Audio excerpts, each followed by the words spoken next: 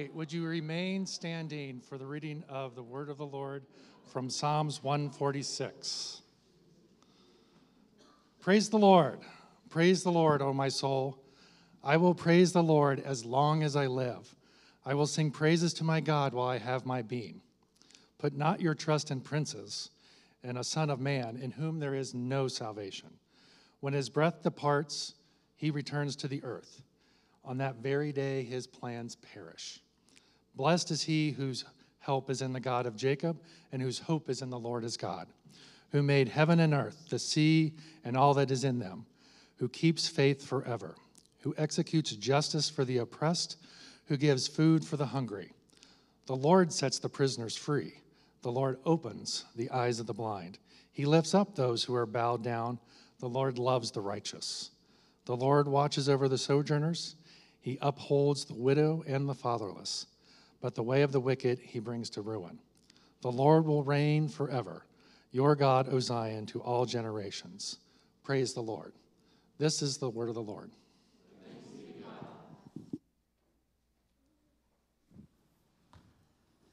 Thanks, Andy. All right. It's good to see everybody. Is it on? It is on. Microphone problems. It's on. Theoretically. No? Now it is. Okay. Now it's on. Thank you, Nate. Good to see everybody yesterday. It's good to get together and see each other's faces without masks for a while and eat food. Beautiful day yesterday.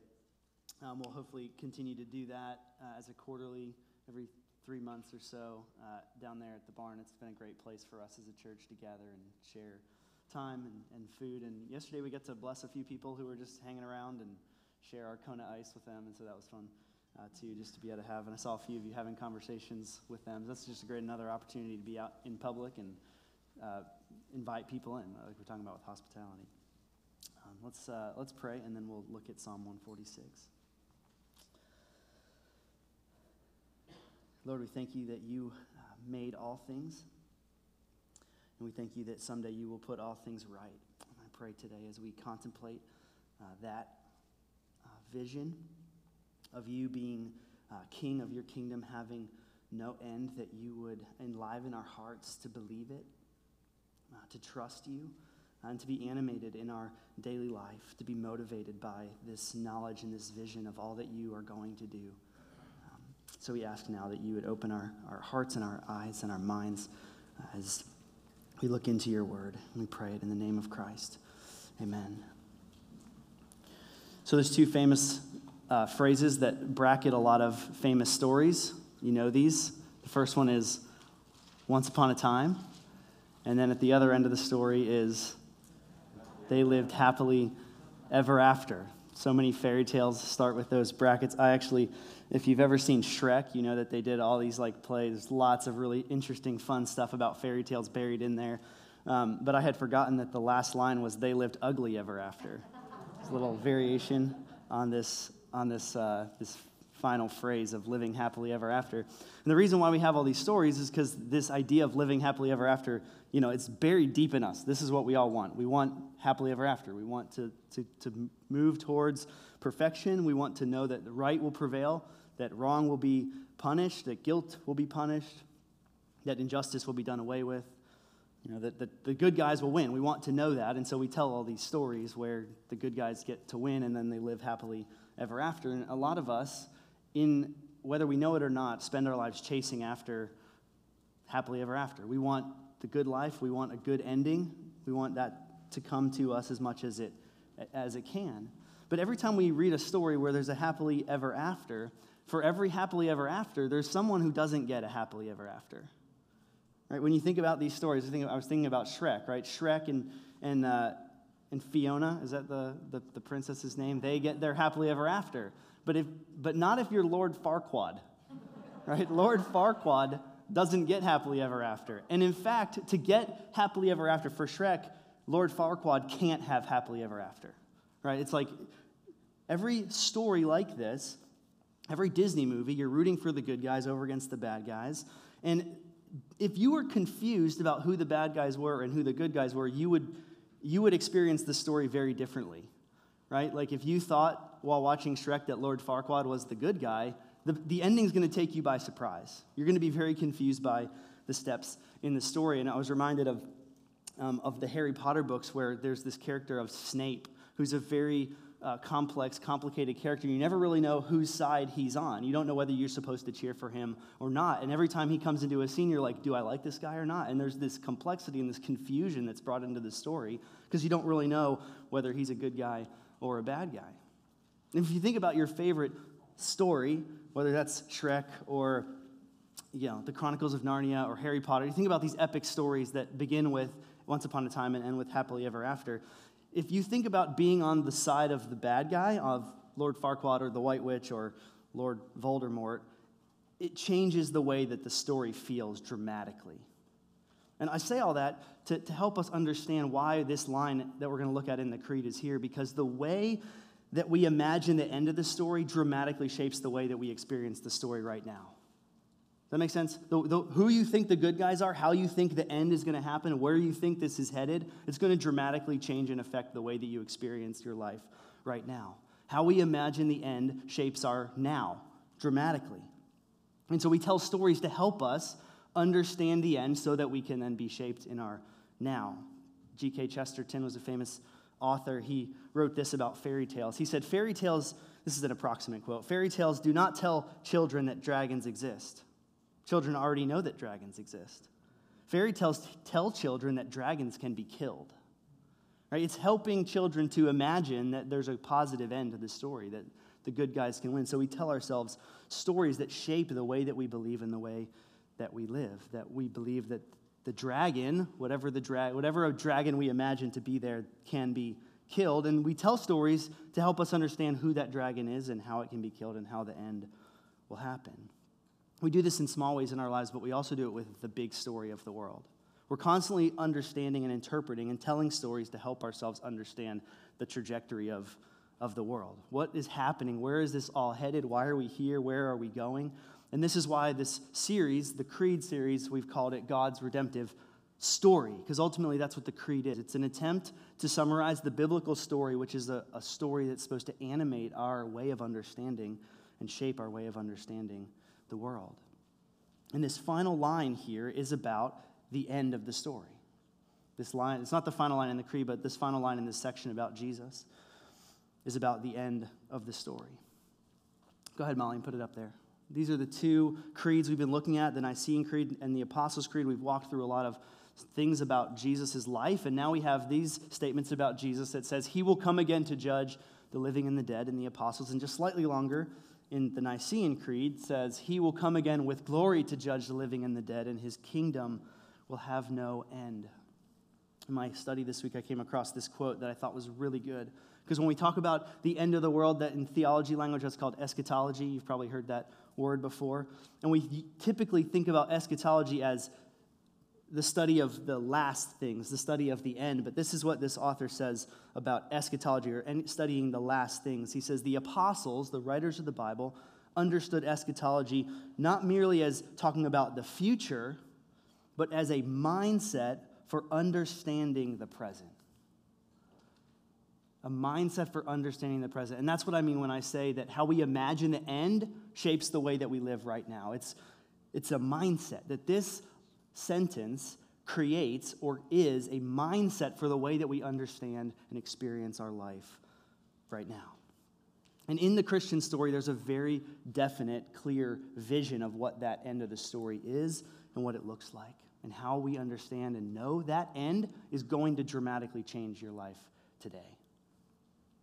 So I want to start just by digging into this for just a minute, just so we understand what the Creed is claiming, what the Bible's claiming about the end. And then we're going to look at Psalm 146, and I want to see two big ways that that end should change the way that we live our daily lives right now.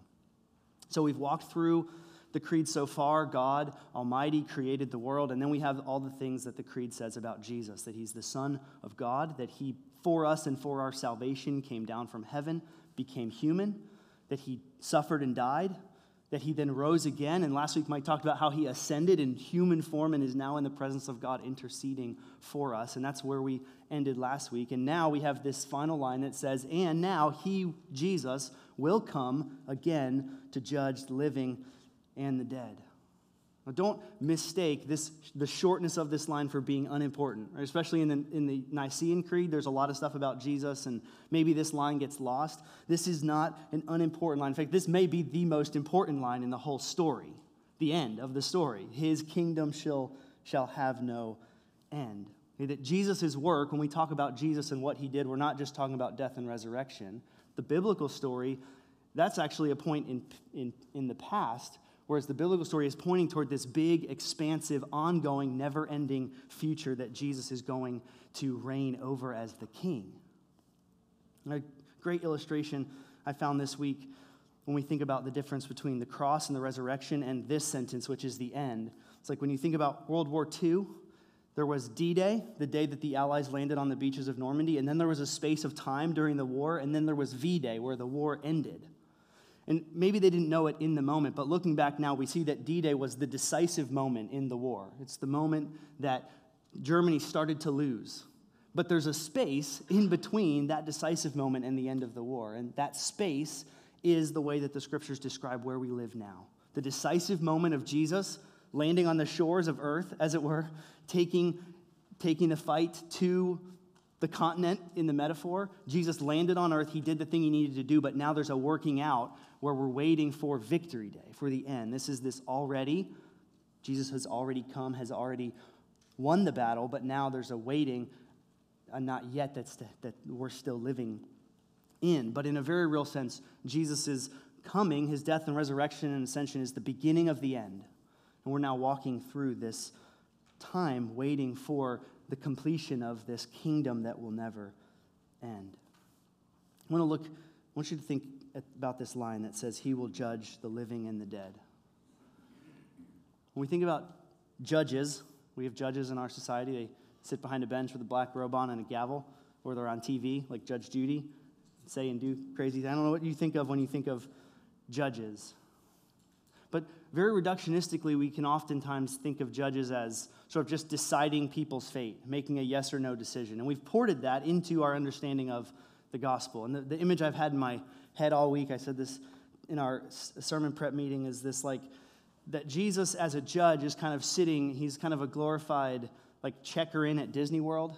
He's kind of sitting in his little booth there, and you come up with your ticket, and you show him your ticket in a Disney World, and he judges you by saying, you can go in or you can't. And that's, I think, at least in a lot of conversations I've had, how people think about and understand Jesus' role as judge. That he's just sort of a glorified checker in at an amusement park, the amusement park of heaven. But that is such a reduced, minimalistic, not true understanding of what the scriptures talk about when they talk about judging and justice. A judge in the Bible is someone who executes justice, who brings salvation, who brings wholeness.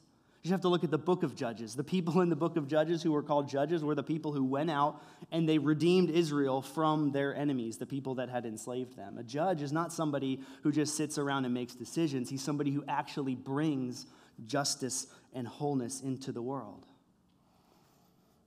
And this small view of being a judge is kind of coupled with oftentimes our very small view of the gospel as just Jesus forgiving our sins. And this line helps us point a different direction, that the gospel, what we celebrate here, why we believe in Jesus, is not simply to have our sins forgiven. That would almost be like saying that the point of marriage is to forgive your spouse for the things that they did before you met them. It's just so, it's necessary, but it has very little to do with the active, positive wholeness that should come in marriage. And in fact, it becomes fairly man-centered instead of God-centered when we think of all of salvation in terms of forgiveness of sins. The Creed and the Scriptures teach us that for salvation is about God bringing perfection and justice into the world. That Jesus is a human king who will set all things right. There's this great quote from Sam in Lord of the Rings that we talked about a few weeks ago, are all sad things going to come untrue?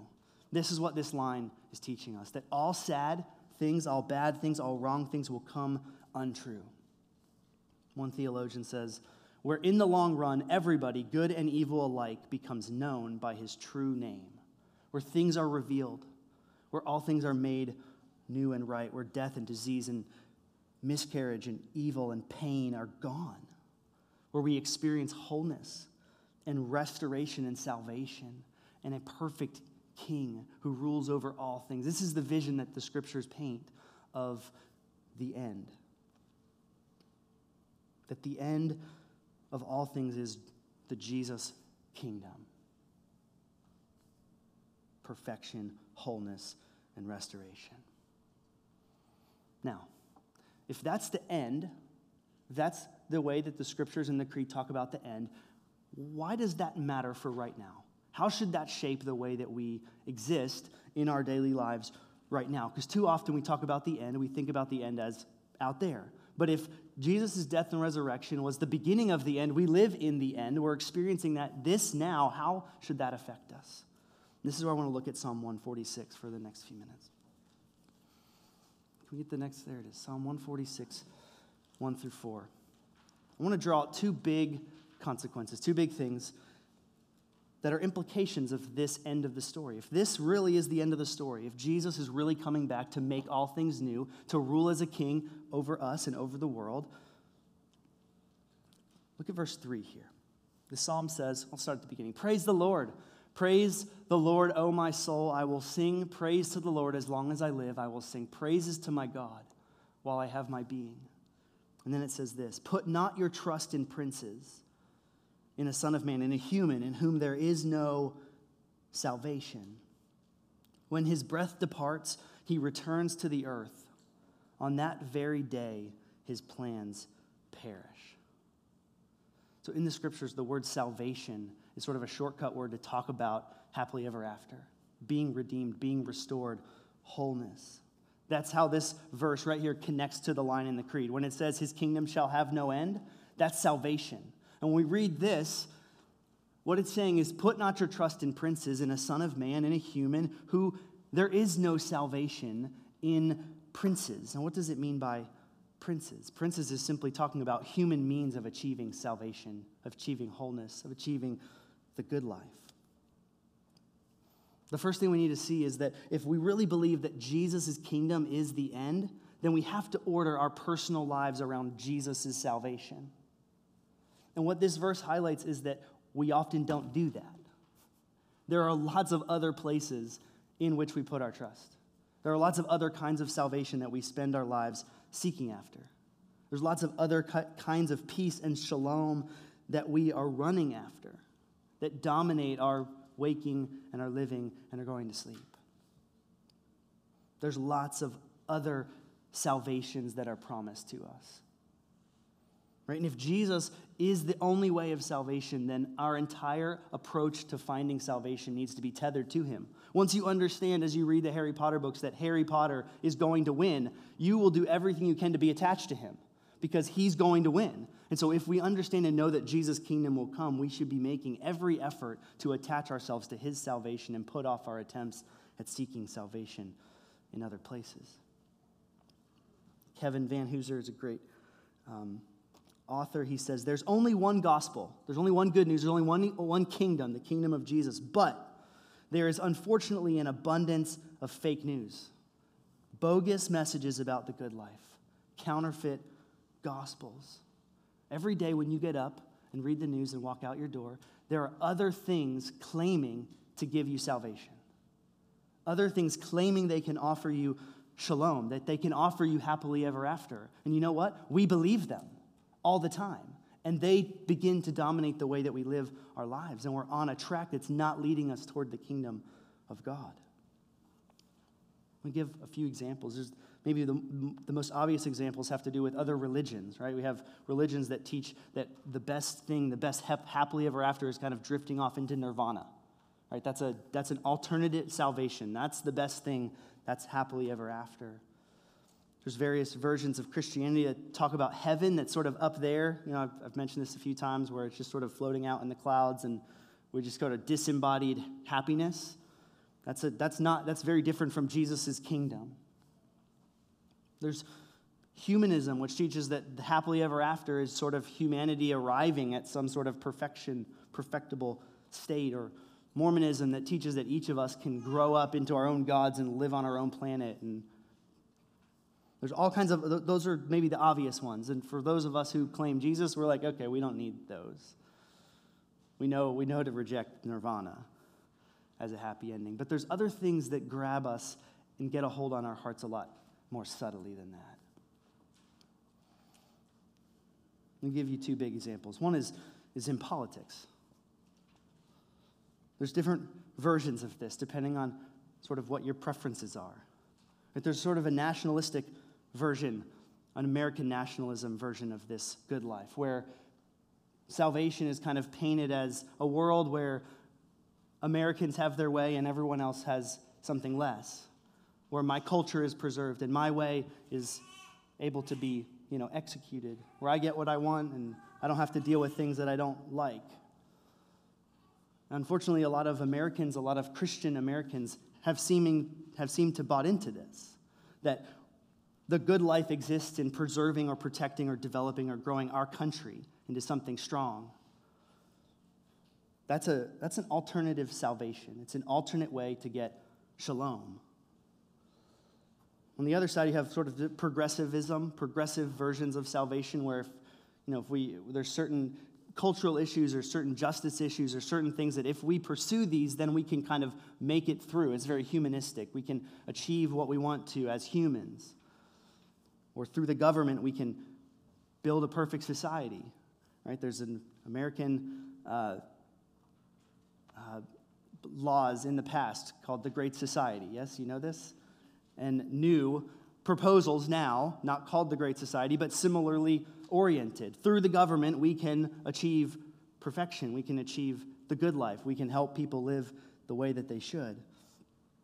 These are different versions of salvation, and they want us to trust. They ask us to trust and believe that through them we can have something good. We can achieve, happily ever after.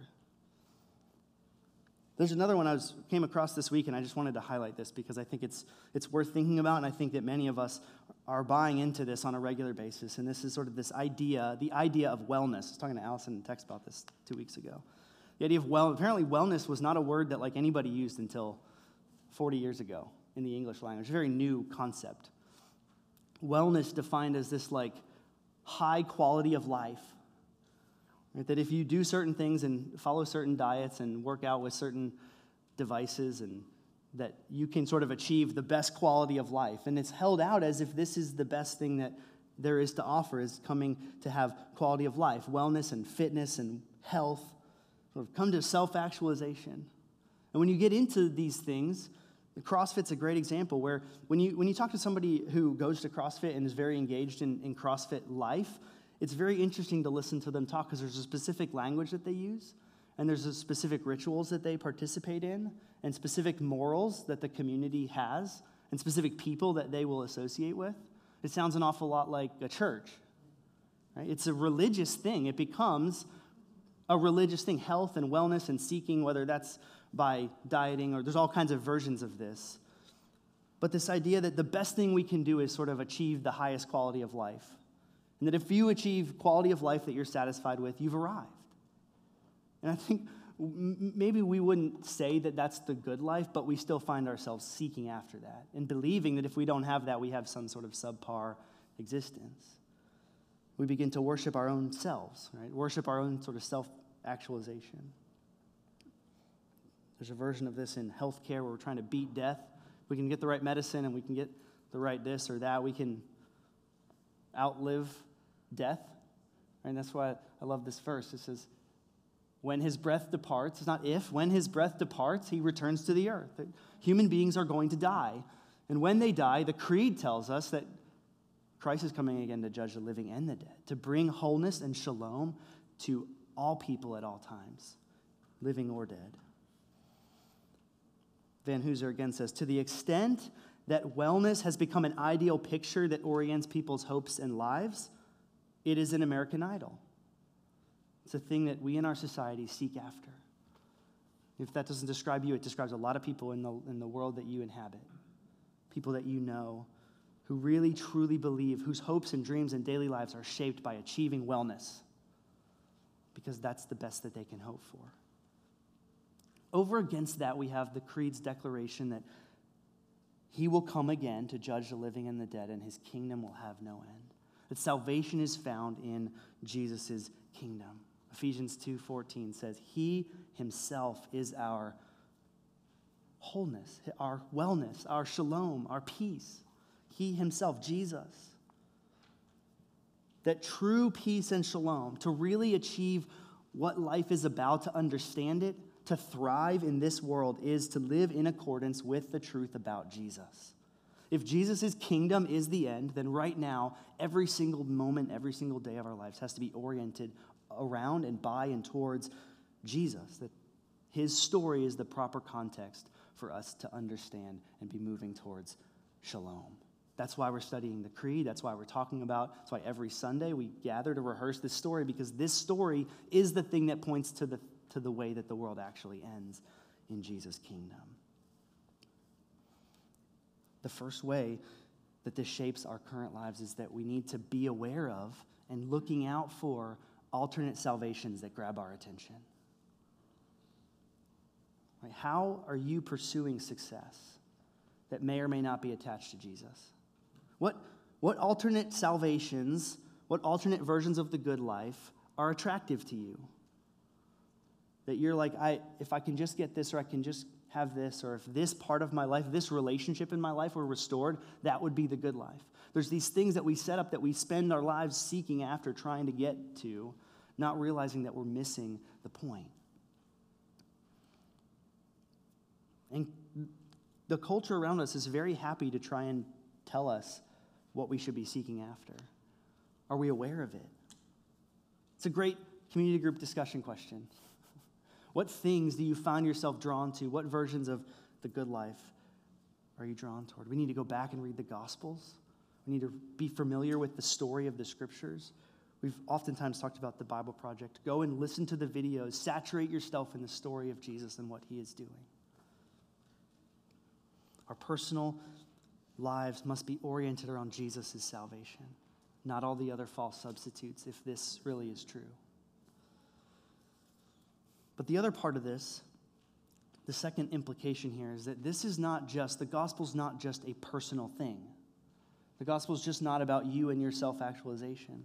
It also has social implications. Look at the next section in this psalm. Blessed is he whose help is the God of Jacob, whose hope is in the Lord his God, who made heaven and earth, the sea and all that is in them, who keeps faith forever. Now listen carefully. Look at the characters involved in this. Who executes justice. Remember, that means brings shalom and peace and restoration. Who executes shalom for the oppressed. Who gives food to the hungry. The Lord sets the prisoners free. The Lord opens the eyes of the blind. The Lord lifts up those who are bowed down. The Lord loves the righteous. In the scriptures, that's the righteous are those who are in right relationship with themselves and God and the world. The Lord watches over the sojourners, and he upholds the widow and the fatherless. The way of the wicked he will bring to ruin. Justice in Scripture, when it says he will come to judge the living and the dead, is not purely punitive, but positive. It's, again, bringing shalom. I was going to read Isaiah 32, but you can read it later. Isaiah 32, 16 to 20 describes the positive things that will come when justice is executed. And look carefully at the beneficiaries of that justice. The fatherless, the oppressed, the hungry, the prisoners, the blind, those who are bowed down. In Jesus' kingdom, justice and shalom goes to these people. And if we are living in God's kingdom and oriented towards the kingdom of God at the end, our social lives need to be oriented around Jesus' values. This is what Jesus values. This is how his shalom comes into the world. These are the people that he loves. Mark 1, we looked at this. Jesus announces, he comes, he sets his foot on the shores, and he says, the kingdom of God is here. And friends, this is how the kingdom of God works. This is the ethics of God's kingdom.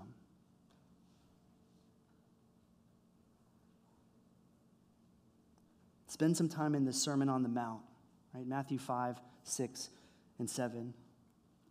We don't have time to look at all of these, but just listen. This is Jesus' manifesto about what his kingdom is like. Blessed are the poor in spirit, for theirs is the kingdom of heaven. Blessed are those who mourn, for they shall be comforted. Blessed are the meek, for they shall inherit the earth. Blessed are those who hunger and thirst for righteousness, for they shall be satisfied. Blessed are the merciful, for they shall receive mercy. Blessed are the pure in heart, for they shall see God.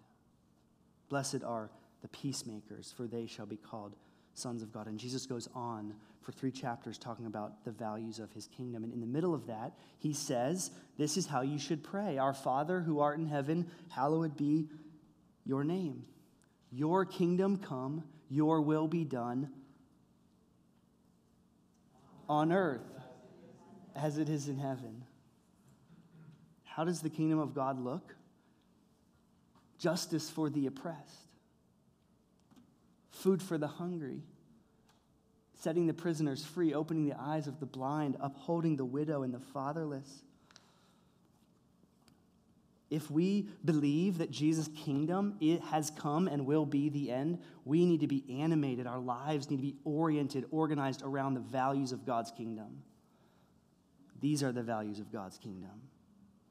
And the church, we Christians, not least of all, are absolutely guilty of embracing what American justice. American justice is liberty and justice for all. Equal opportunity. You know what equal opportunity means? Success for those with wealth, talent, and power. That's what equal opportunity means, right? If I have equal opportunity, but I have no talent, wealth, or power, if I'm a prisoner, or if I'm a widow, or if I'm a sojourner, it doesn't matter if I have opportunity, right? And we've embraced this ideal that what we can do is sort of demand our rights and just let everyone else lie. And God says in his kingdom, that's not how my kingdom works. My kingdom is a kingdom that brings shalom to those who don't have it. Justice is not about equality and equity and fairness. It is about that, but that's like the most basic version. Justice is about shalom coming to those who don't have justice. We see that. That's how the kingdom of God works. And if we believe in the kingdom of God, if we live in the kingdom of God, then our lives ought to be oriented around bringing shalom where it is not found. For the downtrodden and the poor and the sick and the weak, the orphan, the widow, the slave, the immigrant, the drug addict, people who do not have what we have. This is dramatically different from the American ideal of justice. The good guys are not the self-made men and women who run the world. The good guys are these people who are associated with Jesus by faith. And we are called as kingdom citizens to demonstrate our kingdom citizenry by orienting our lives around the values of Jesus' kingdom, because his kingdom will have no end. So we can't say we know Jesus and then violate basic kingdom ethics. Right? I wrestled with this sermon all week because this is hard, because I don't do this. I love being a middle-class white American. In the history of the world, I was born with a silver spoon in my mouth, right? And without being overly general, most of you too.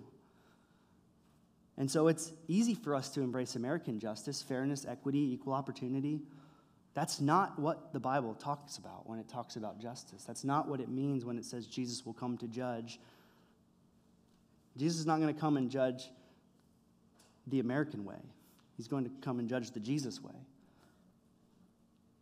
Jesus' kingdom is upside down, right? And so our church, us, our families, we have to seek, if we believe in the kingdom of God, if we live in the kingdom of God, we have to embody those kingdom values as a people, as individuals, as families, as a church, as community groups. not just by doing things to help people, but actually embodying the values of the kingdom of God.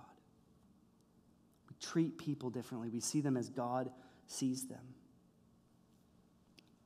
So I would encourage you, go read the Sermon on the Mount tonight. Go read Matthew 13. Jesus tells a bunch of parables and says the kingdom is like, and he explains what the kingdom is like. And we should expect that as we read those and think about those and embrace those, we're going to have a lot of dissonance with our culture. We're going to have a lot of dissonance with our political parties. We're going to have a lot of dissonance with our media outlets. We have to be aware and ready for that because there's no one that fully embodies the kingdom of God in culture. So how does this impact your neighborhood life? And how does it impact your family life? And how does it impact your work life? Are you bringing the values of the kingdom of God into every sphere that you go into? And the beauty of it is that even though we're called to do that, the next line in the psalm is true. The Lord will reign forever. Your God, O Zion, to all generations, praise the Lord. Look, it's not our job to bring about God's values. He's going to do that, right? Harry Potter is going to win.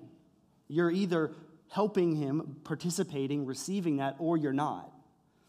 That is the happily ever after. If we believe that, that's how it dramatically shapes our seeking after success and salvation and how we embody our social lives as we go through the world.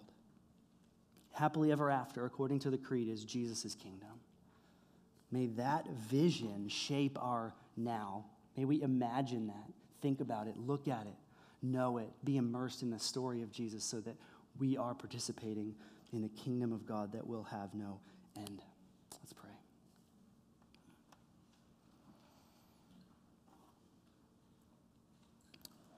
Lord Jesus, we thank you that you came down from heaven for us, that you took on flesh for us and for our salvation. We thank you that you died